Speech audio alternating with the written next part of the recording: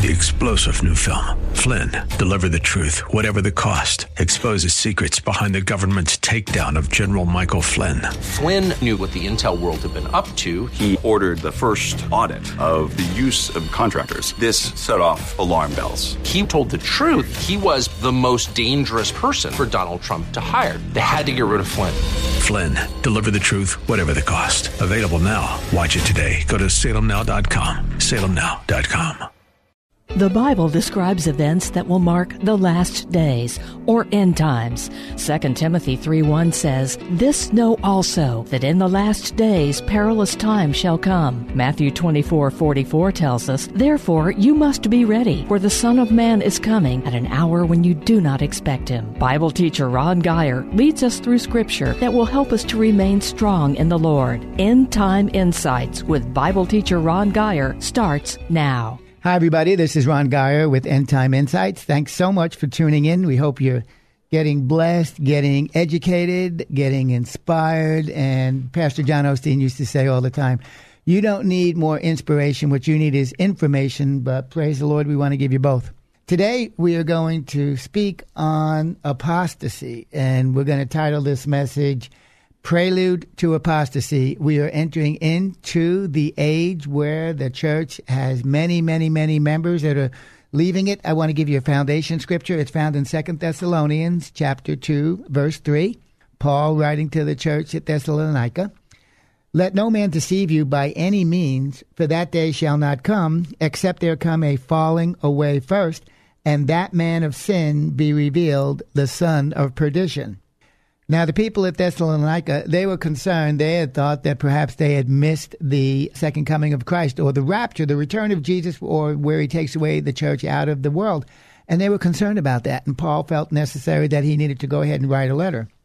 And I want to remind you, let no man. Remember, anytime there's a word after let is a power word. Anytime there's a word after let, that means you have the power, you have the authority to go ahead and let that happen or prevent it from happening. Here, Paul says, don't let anybody deceive you. You have power to keep people from deceiving you. Let no man deceive you by any means, for that day shall not come, except there come a falling away first. So the day that Paul is writing about is the return of Christ. Some would say it's the rapture of the church. Either one, that's fine, but the falling away must come first before that have to happen. Two things have to happen before Christ's return, and that is going to be the falling away and the manifestation of the Antichrist in the earth. I love Matthew Henry. He's an old-time commentator, and I love the way he writes. I love the language that he uses. It's just an old type of, what is that? It might even be like a King's English almost in a sense. That's probably wrong, but I just love the phraseology that he uses. But he writes concerning this scripture, a general apostasy, there would come a falling away first. By this apostasy, we are not to understand a defection in the state or a defection from civil government, but it's a spiritual or a religious matter that's affected by this apostasy. It's a falling away from sound doctrine, it's a falling away from accepted, instituted worship, and it's a falling away from church government. It's a falling away also from a holy lifestyle. The apostle speaks of some very great apostasy, not only of some by Jews or Gentiles, but it's a worldwide apostasy. It's a very general apostasy. It's gradual, and it should be given occasion to the revelation and the rise of the Antichrist, the man of sin.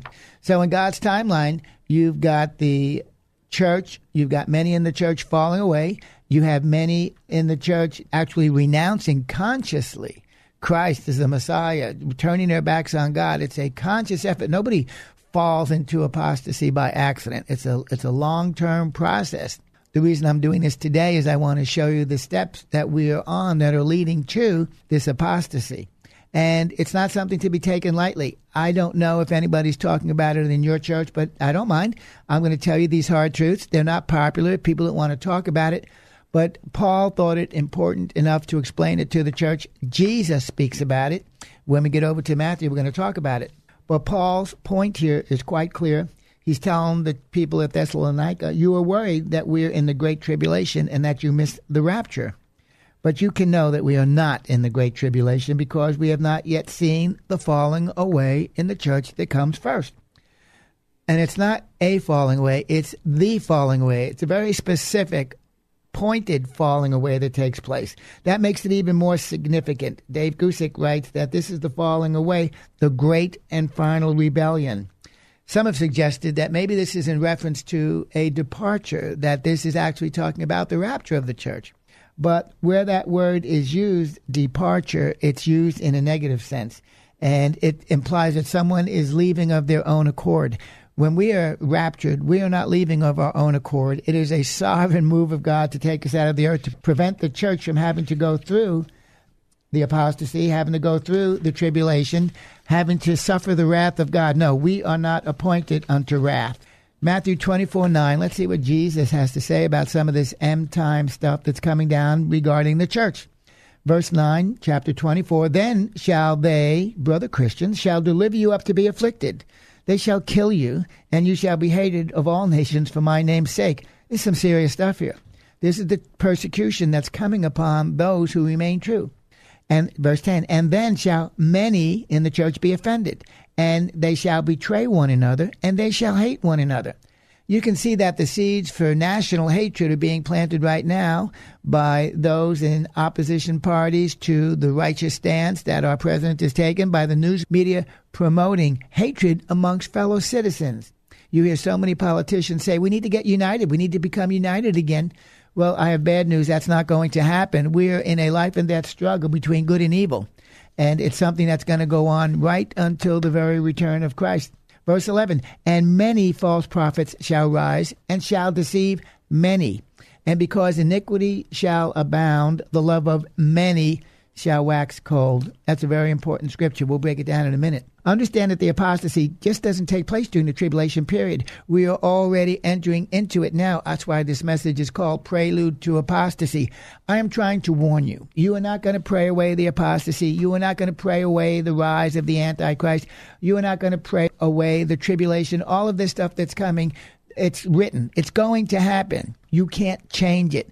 But you can be warned about it so it doesn't take you down. Understand the apostasy. It's going on now. It's beginning now. Its seeds are here now. And quite frankly, in my opinion, the apostasy will usher in the tribulation. All of the Bible warnings about perilous times and false teaching and false teachers, they play a part in bringing about the environment into which the apostasy is going to flourish. You know, I'm telling you this now because you need to prepare yourself. You need to be on guard. You need to be watchful. You need to understand what's going on spiritually in America. You need to understand what's going on spiritually in your church. Look at Matthew. The persecution of Christians is going to be worldwide, with some even dying for their faith. Christians are going to be hated. Many will be offended. This offense will lead them to betray one another. They shall also hate one another. This will give rise to more false prophets being accepted in the church who deceive many. That will lead to further iniquity or lawlessness, as it's called. This increased lawlessness has the result of causing many to lose their love or become godless. Yes, many, many, many, many. Indeed, that's not good news. But the good news is it's not all. It's not everyone. There's still always a remnant. I believe the pictures of the remnant in Israel were to show us that there will be a remnant in the church that's going to stand tall in the midst of the apostasy, in the midst of the persecution, in the midst of the tribulation that we're about to suffer. I'm preaching this to warn you. Many will turn from Christ during this time. It's written. You're not going to change it. The baby steps to this apostasy are here now. They're in our churches. Charles Spurgeon, love him, he writes that even though we are beset on all sides, demons everywhere around us, they pale in comparison to the damage that one demon inside the church can do. We are at the dangerous peril of having this come and destroy us from the inside. That's what Charles Spurgeon is writing. I implore you, check out what your preachers are telling you. Are they warning you? Are they preaching the gospel? Are they telling you about Jesus Christ? Are they talking about sin? Are they telling you that sin has the potential to destroy you? Did they tell you that Christ has saved you from your sin? Did they tell you that he already paid the penalty? He went to hell so you don't have to. We don't like to talk about that in our church. That's not flowery. That's not happy stuff. That's not light. No, that's heavy-duty truth, but it's designed to keep you from falling back into the great apostasy which is coming. The deceptions have been subtle. The heresies sneak in. Our fervor is doused by feel-good doctrines, and we are scared to warn one another. Not so here. I'm going to tell you the truth. I am ready, I am willing, and I am quite able to help you contend for the faith. David Barton, he's the founder and the president of Wall Builders Ministry. I'm sure you have heard of him. Tremendous ministry trying to reconnect the church and the foundations that were laid in America with civil government. He does a great job, him and many others, but he did some checking. These figures are just going to astound you. 384,000 churches. I got this information from an interview that he did with James and Betty Roberson. 3 minutes long, but he gave this information. It's just amazing. 384,000 churches and lead pastors in America. 384,000. Surveys show 6 simple Christianity 101 questions were asked of the leaders in these churches. Simple questions like, do you believe Jesus lived a sinless life? Do you believe salvation by grace alone? Do you believe that the Holy Spirit infills believers? Do you believe that God answers prayer today? Etc. 6 simple, basic 101 Christianity questions. 70% of those surveys did not believe those basic Bible truths. That's like 280,000 of those 384,000 churches do not believe that the Bible is true about those issues. That still leaves, good news, 100,000 basically conservative Christian churches in America. Now, out of those 100,000, they were asked 14 different questions about spiritual matters in the Bible. Do you believe that the Bible talks about or addresses issues such as homosexuality, abortion, divorce, gay marriage, immigration, closed borders? Do you believe that the Bible addresses issues like that? Now, 91 to 97% of the pastors surveyed said, yes, we do believe that the Bible addresses issues like that. Great. That was good to know. But then the bad news was, they asked if these 91 to 97% of preachers had ever gone ahead and talked about these issues from the pulpit, or would they talk about them from the pulpit? Less than 3% said that they would. That's just appalling to me. So you've got 384,000 churches, and out of the 384,000 churches, only 100,000 believe the Bible is absolute. Out of that 100,000, less than 3,000 would ever talk about the spiritual issues outlined in the Bible concerning our society today. And the reason they won't talk about them is because they've been hijacked by the political people. They're thinking these are not spiritual issues, that they're political issues. I've never heard of anything so ridiculous. The Bible is a spiritual book. The Word of God is spirit. The Holy Spirit is here to lead us and guide us into all truth. And yet we're going to abstain from talking about issues such as illicit sex, the murder of our children, the invasion by demonic spirits into our nation through illegal entrance on our borders. We're going to refuse to talk about them because the politicians have hijacked it. The politicians say, no, these are not moral issues. These are not biblical issues. That's ridiculous. Where are men and women reading their Bibles, talking to God, following the Holy Ghost? The Bible says the children of God are led by the Spirit of God. The Bible says he's the Spirit of truth, come to lead us and guide us into all truth. The Bible says the righteous understands all things. We're supposed to know this stuff. And if you're in a position of authority, if you're in a pastoral role, if you are a leader, you're supposed to be telling your sheep this information so that we know how to impact the society in which we live in. Basically, this survey means that today, church in America is leaving the sheep to fend for themselves. We're not using God's word to arm or to defend or to prepare the sheep to fend off issues like apostasy coming down the road and spiritual compromise. They're letting us vote carnally and letting the world go its own way without ever holding them accountable to answer the sin question and telling them that the solution to their sin problem is Jesus. Remember, Jesus came to take away the sin of the world. The Holy Spirit is here to convict the sinner, the world, of sin. We need to utilize Jesus and the ministry of the Holy Spirit to save this dying world. Is it any wonder that America looks like it does now? You know, there's still pockets of righteousness, and we get our victories every now and then. Just last week, we saw where President Trump has reinstituted prayer back in school.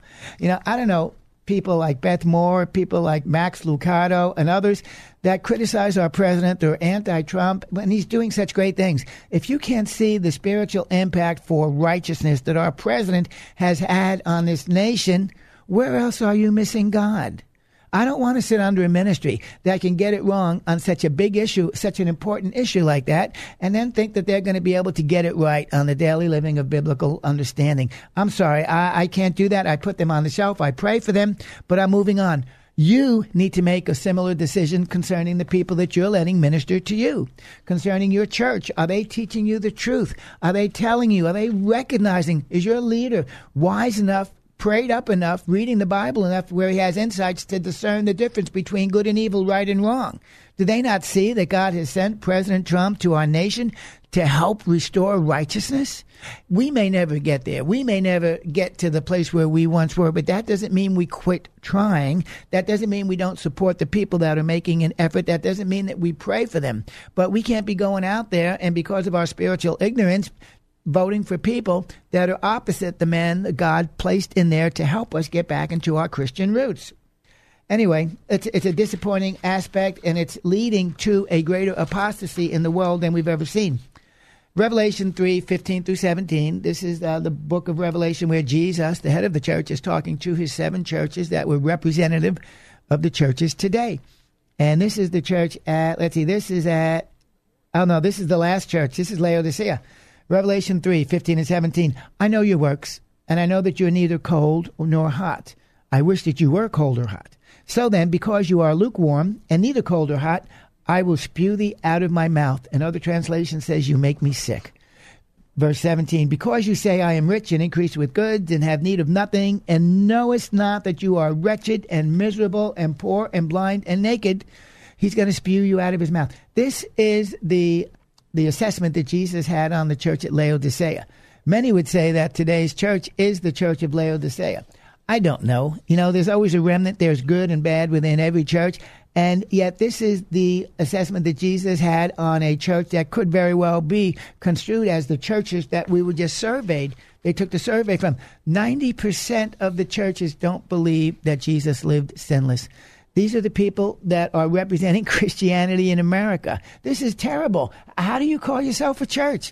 I don't understand. Many churches don't believe that the Bible is real. We just saw that, I could be wrong, I think it was the Methodist Church that just split because a big portion wanted to ordain homosexuals into the ministry, and others said no. So they just compromised and they split right down the middle.